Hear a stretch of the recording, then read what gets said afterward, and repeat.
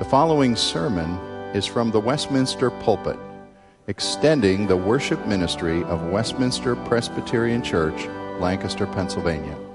We are a local congregation of the Presbyterian Church in America.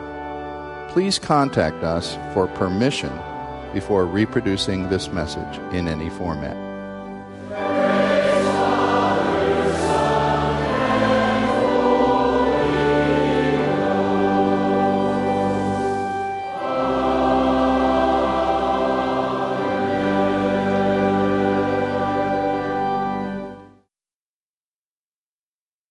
I invite you to take your copy of the Scriptures and turn with me in Luke's Gospel to chapter 8.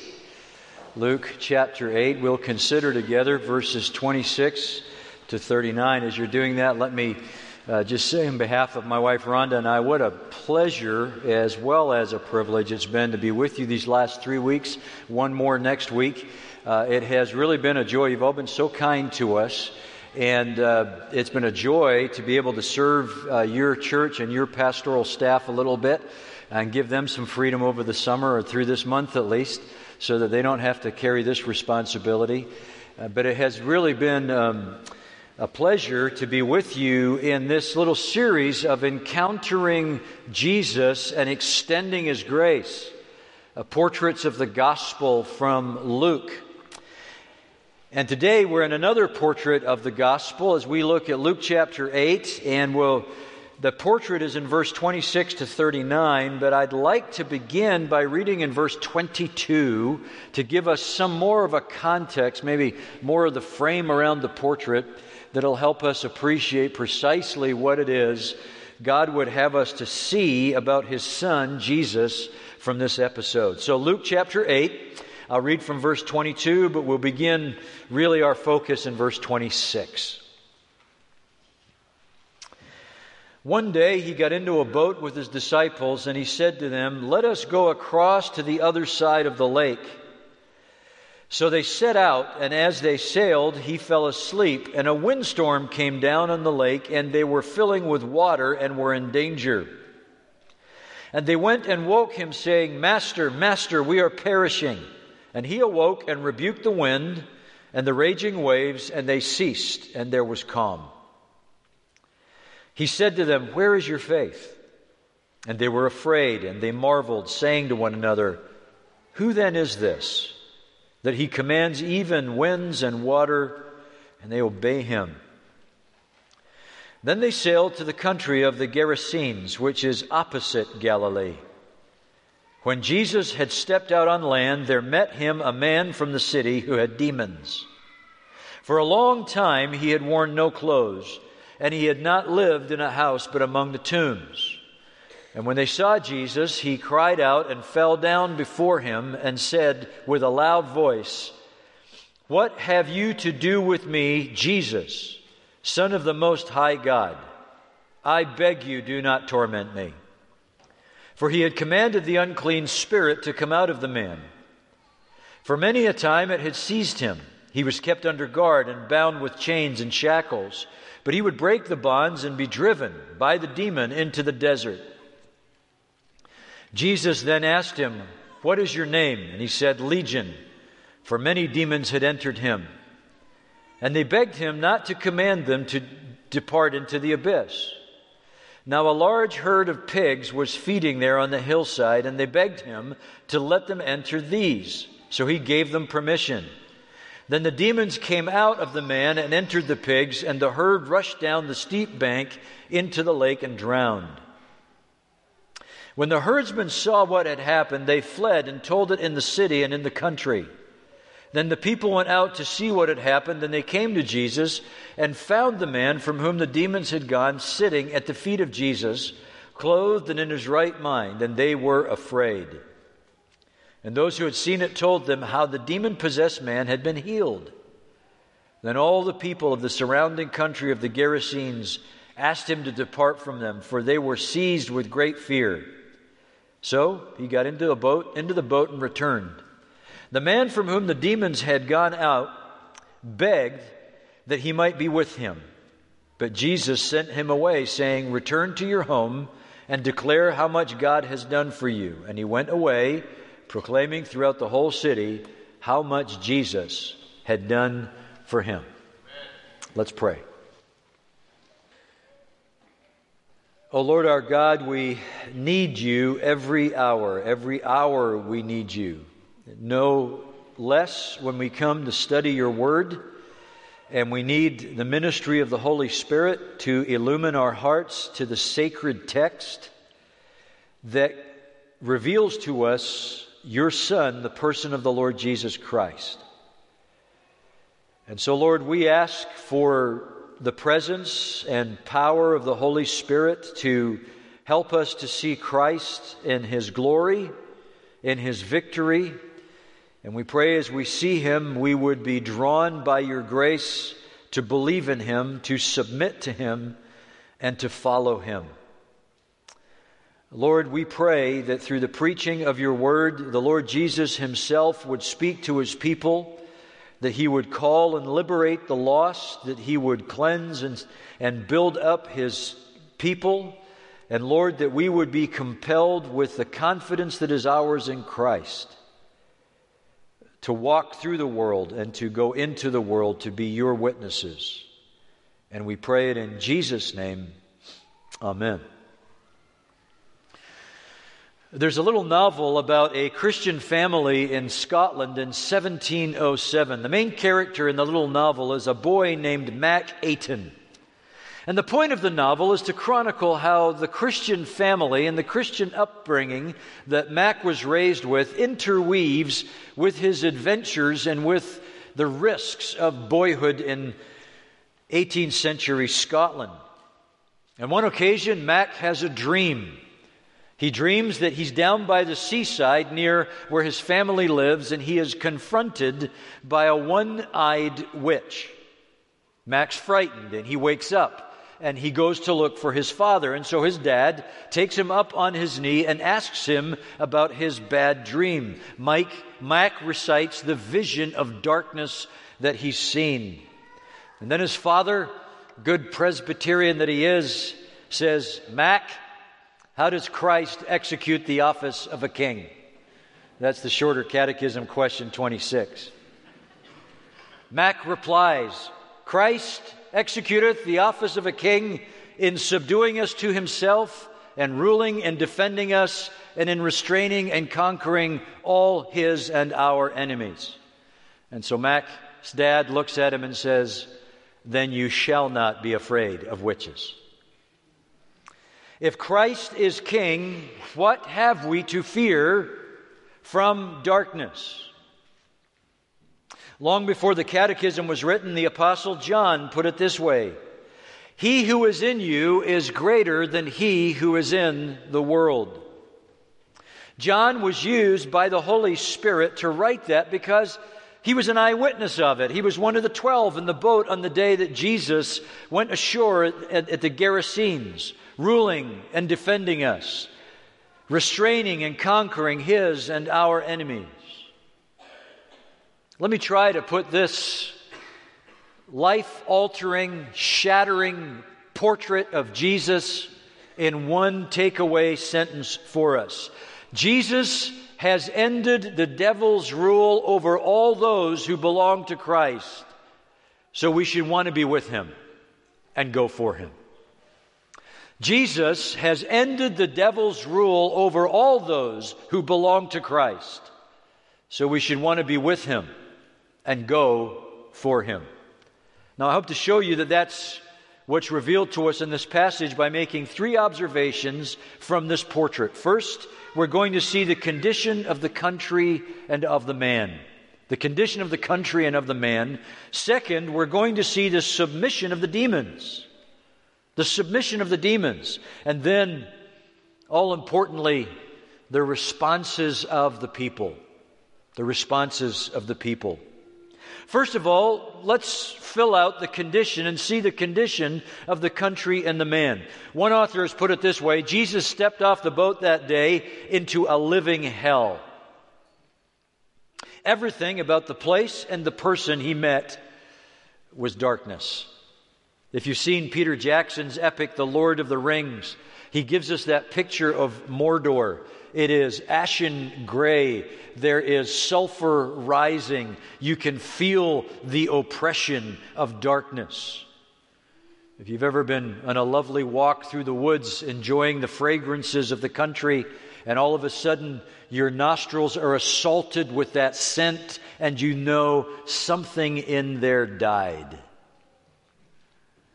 This land of the Gerasenes, as Luke portrays it to us, he wants us to see and sense the stench of death and the oppression of darkness when Jesus' boat arrives. The Gerasenes, or the Gadarenes as it's sometimes known, was on the opposite side of the Lake of Galilee. And it was opposite Galilee in more than geography. This was where good Israelites just did not go. It was a predominantly non-Jewish territory populated by people who were engaged in pagan religion. Our first clue is that there are pigs present, unclean. Mark's gospel, if we were reading it, tells us there's about 2,000. This is unclean territory. Not only are there pigs nearby, there are tombs. That means death. More religiously unclean territory. And on top of all that, there were the Romans. This area was actually the base for the largest number of Roman troops on this side of the empire. This is enemy territory. This is the staging spot for Israel's oppressors. So get the portrait Luke is giving to us. The country onto which Jesus stepped is thick with spiritual impurity, the stench of death and oppressive bondage. This is a country where darkness rules. And that rule is devastatingly, dreadfully pictured in the tormented man who confronted Jesus. Do you remember Tolkien's character, Smeagol? If you know the story, you may know him better as Gollum. I wants it, it's my precious. The ugly, distorted half-creature of the Lord of the Rings. Gollum used to be a healthy human being, Smeagol. And the awful creature we all remember was a manifestation of his being utterly consumed with darkness. The biography of this miserable man who confronted Jesus shows us the reality of what the unconquered power of darkness can do to a human being. Destroy their dignity for which they were created as image bearers of God. First of all, he's unclothed, running around naked because he's out of his mind.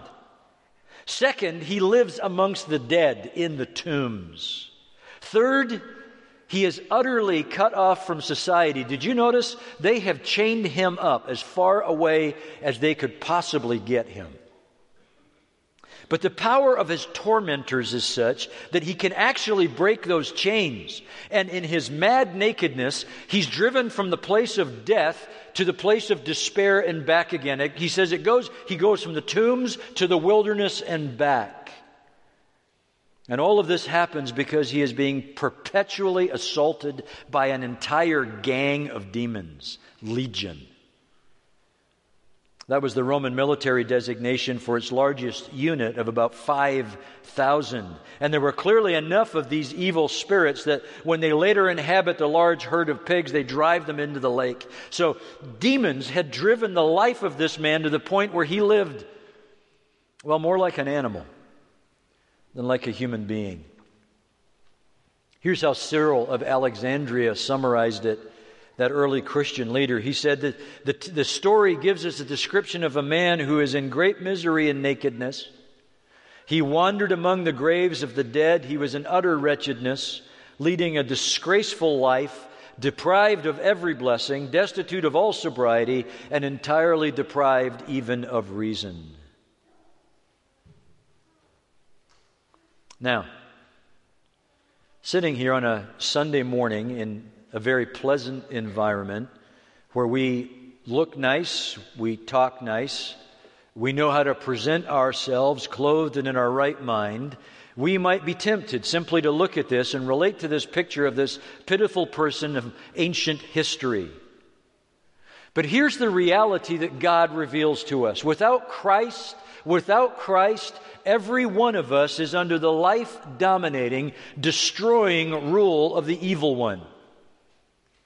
Here's the diagnosis that the Holy Spirit gives us in Ephesians chapter 2. And you were dead in the trespasses and sins in what you once walked, following the course of this world, following the prince of the power of the air, the spirit that is now at work in the sons of disobedience, among whom we all once lived in the passions of our flesh, carrying out the desires of the body and the mind, and were by nature children of wrath, like the rest of mankind. That's Ephesians 2, 1-3. Have you ever known the sense of being completely exposed after you have been passionately satisfying your desires? My mind goes to the man who was really well put together, was really popular, had every advantage given to him in our congregation that I once served, and then he was caught in a scandalous, repetitive sin by a loved one who then brought them to the pastor for some help. And this man who was so well put together, so popular, had every advantage, fell to pieces as he felt so exposed in the nakedness of shame. Have you ever had to take that long look at yourself in the mirror after you've been into that habit again, and you ask yourself, what am I becoming? I must be out of my mind. My mind recalls the spouse who discovered that their spouse for many years was living a double life of secret sin that completely betrayed their entire life together. And the question was, are they out of their mind? I just don't recognize them anymore. How could they possibly behave like that? Have you ever encountered that? Have you ever experienced that? That's what sin does to people. That's what the power of darkness can do to people. This miserable, tormented man is simply one of the most pointed pictures of that misery of sin in all of Scripture. A human being who's under the rule of darkness. And the testimony of the Scripture is that darkness is that which we are all born into and by which we are all ruled outside of Jesus Christ. So here is the glorious good news about Jesus.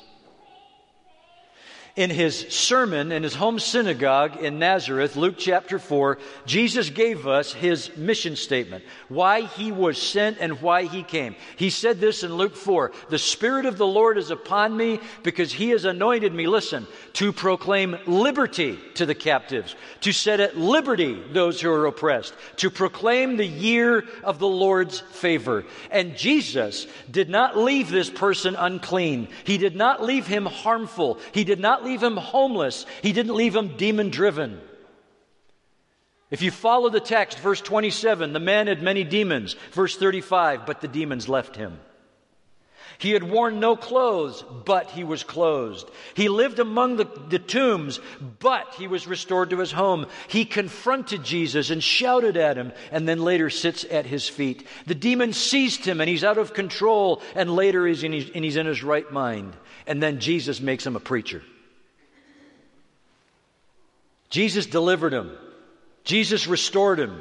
Jesus renewed him for a God-glorifying purpose. And the glorious good news of Jesus only gets better when we consider carefully how Luke shows us that he did it.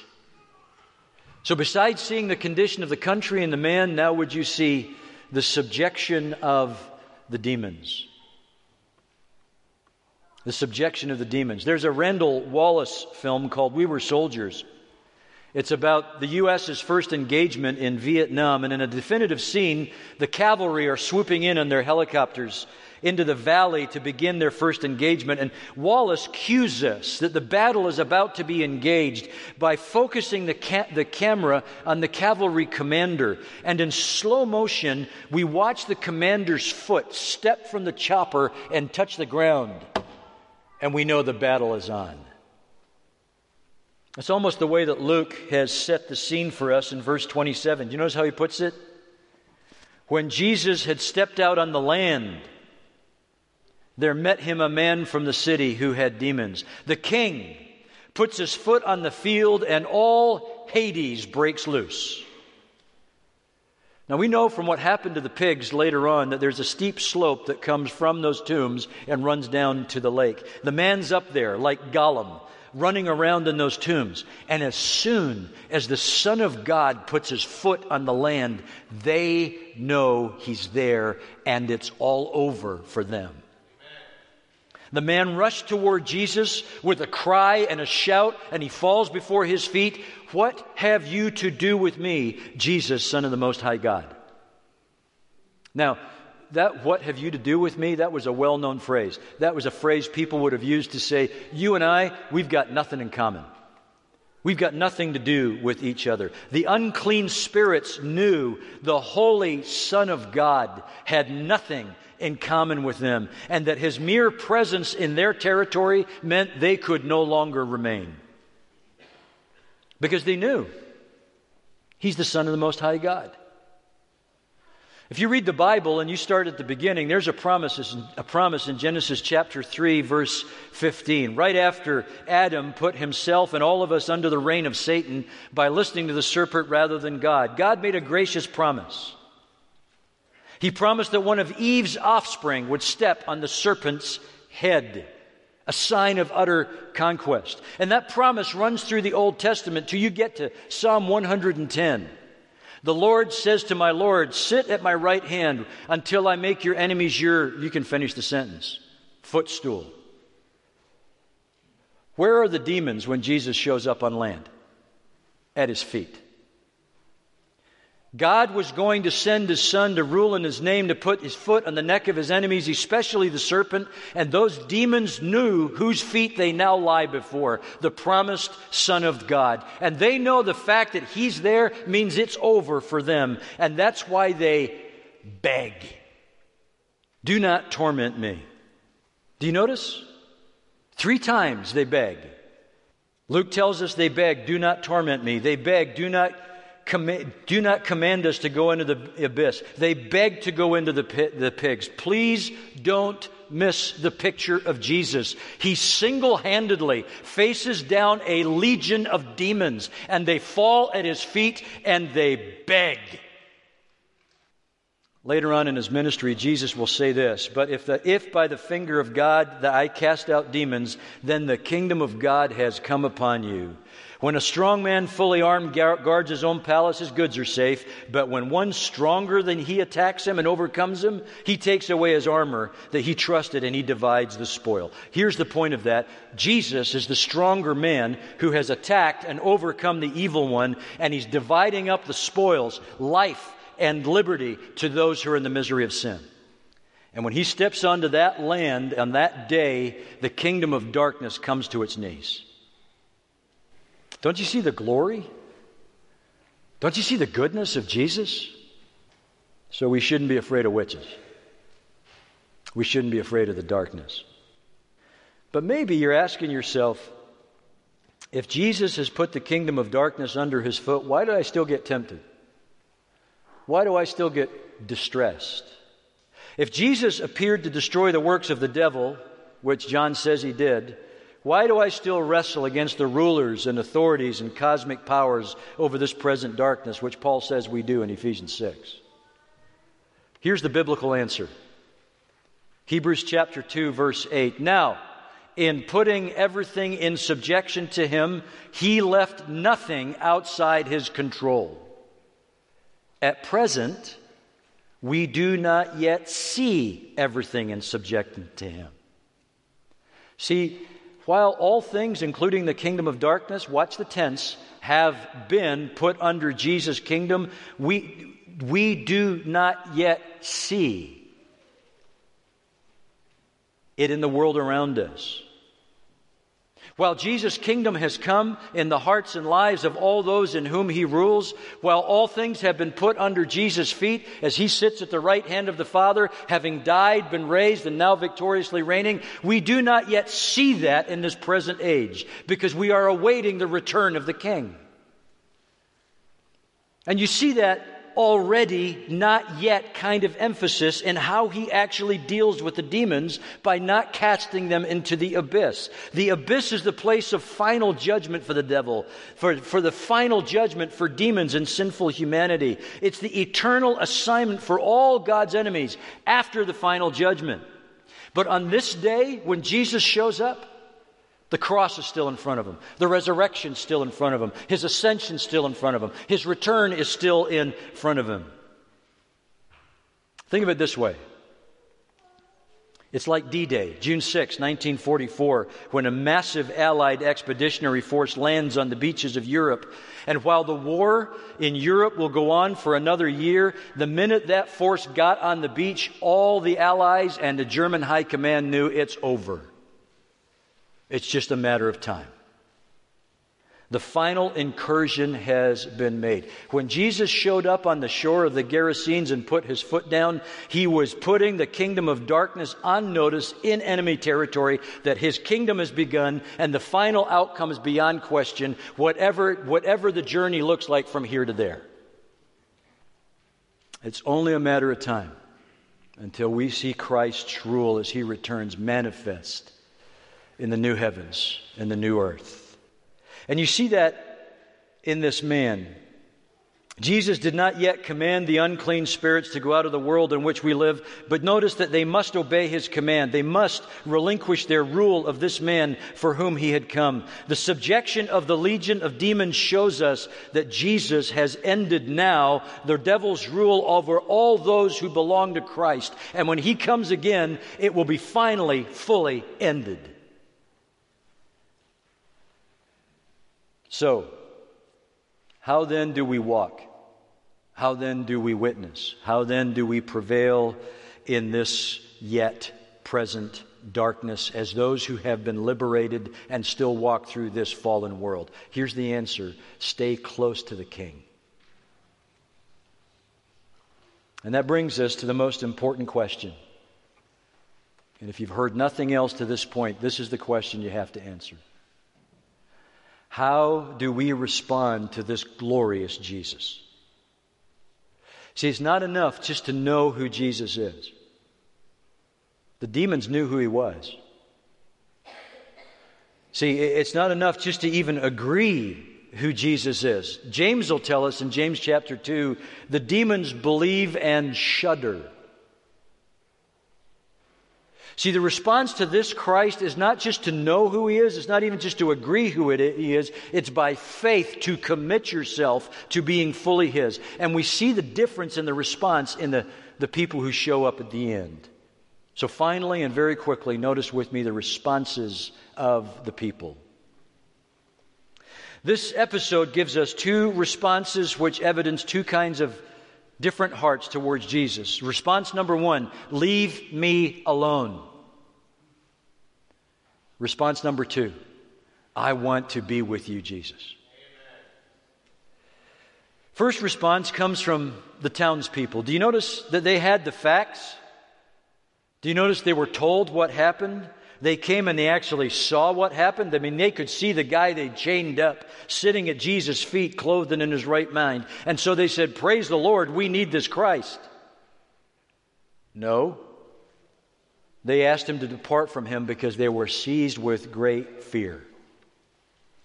Now, why do you think those townspeople would see this man healed in his right mind, the demons gone, and they would be seized with great fear? Two reasons. Because of the pigs.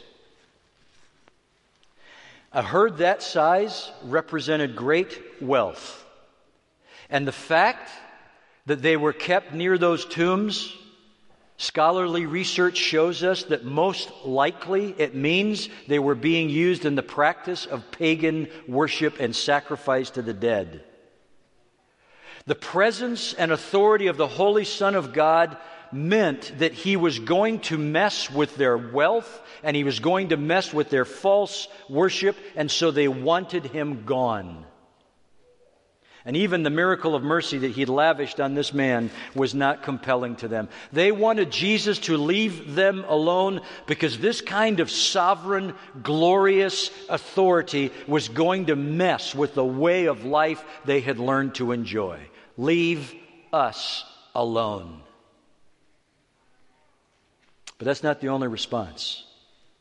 Here's response number 2. I want to be with you. That's the response of a person who knew how desperate their state was, and they're sitting there basking in the might and basking in the mercy of Jesus. He wants to be with Jesus. He wants to be one of his disciples. He wants to commit his whole life to following him. That's the response of faith. I see my need for Christ. I've tasted the mercy and the might of God in Christ, and I want Christ in all of his holiness, in all of his authority, in all of his mercy. I want to be with you. Now, Jesus has got other plans. He's going to make him a missionary. And we'll look at that next week. But could I ask you, is that your response to Jesus? You who have seen Christ in his glory and his goodness, you who have heard what he's done, I know you have because I know your pastors and I know what you hear from the pulpit year after year after year after year. And if this is your first Sunday in church, you've heard it today.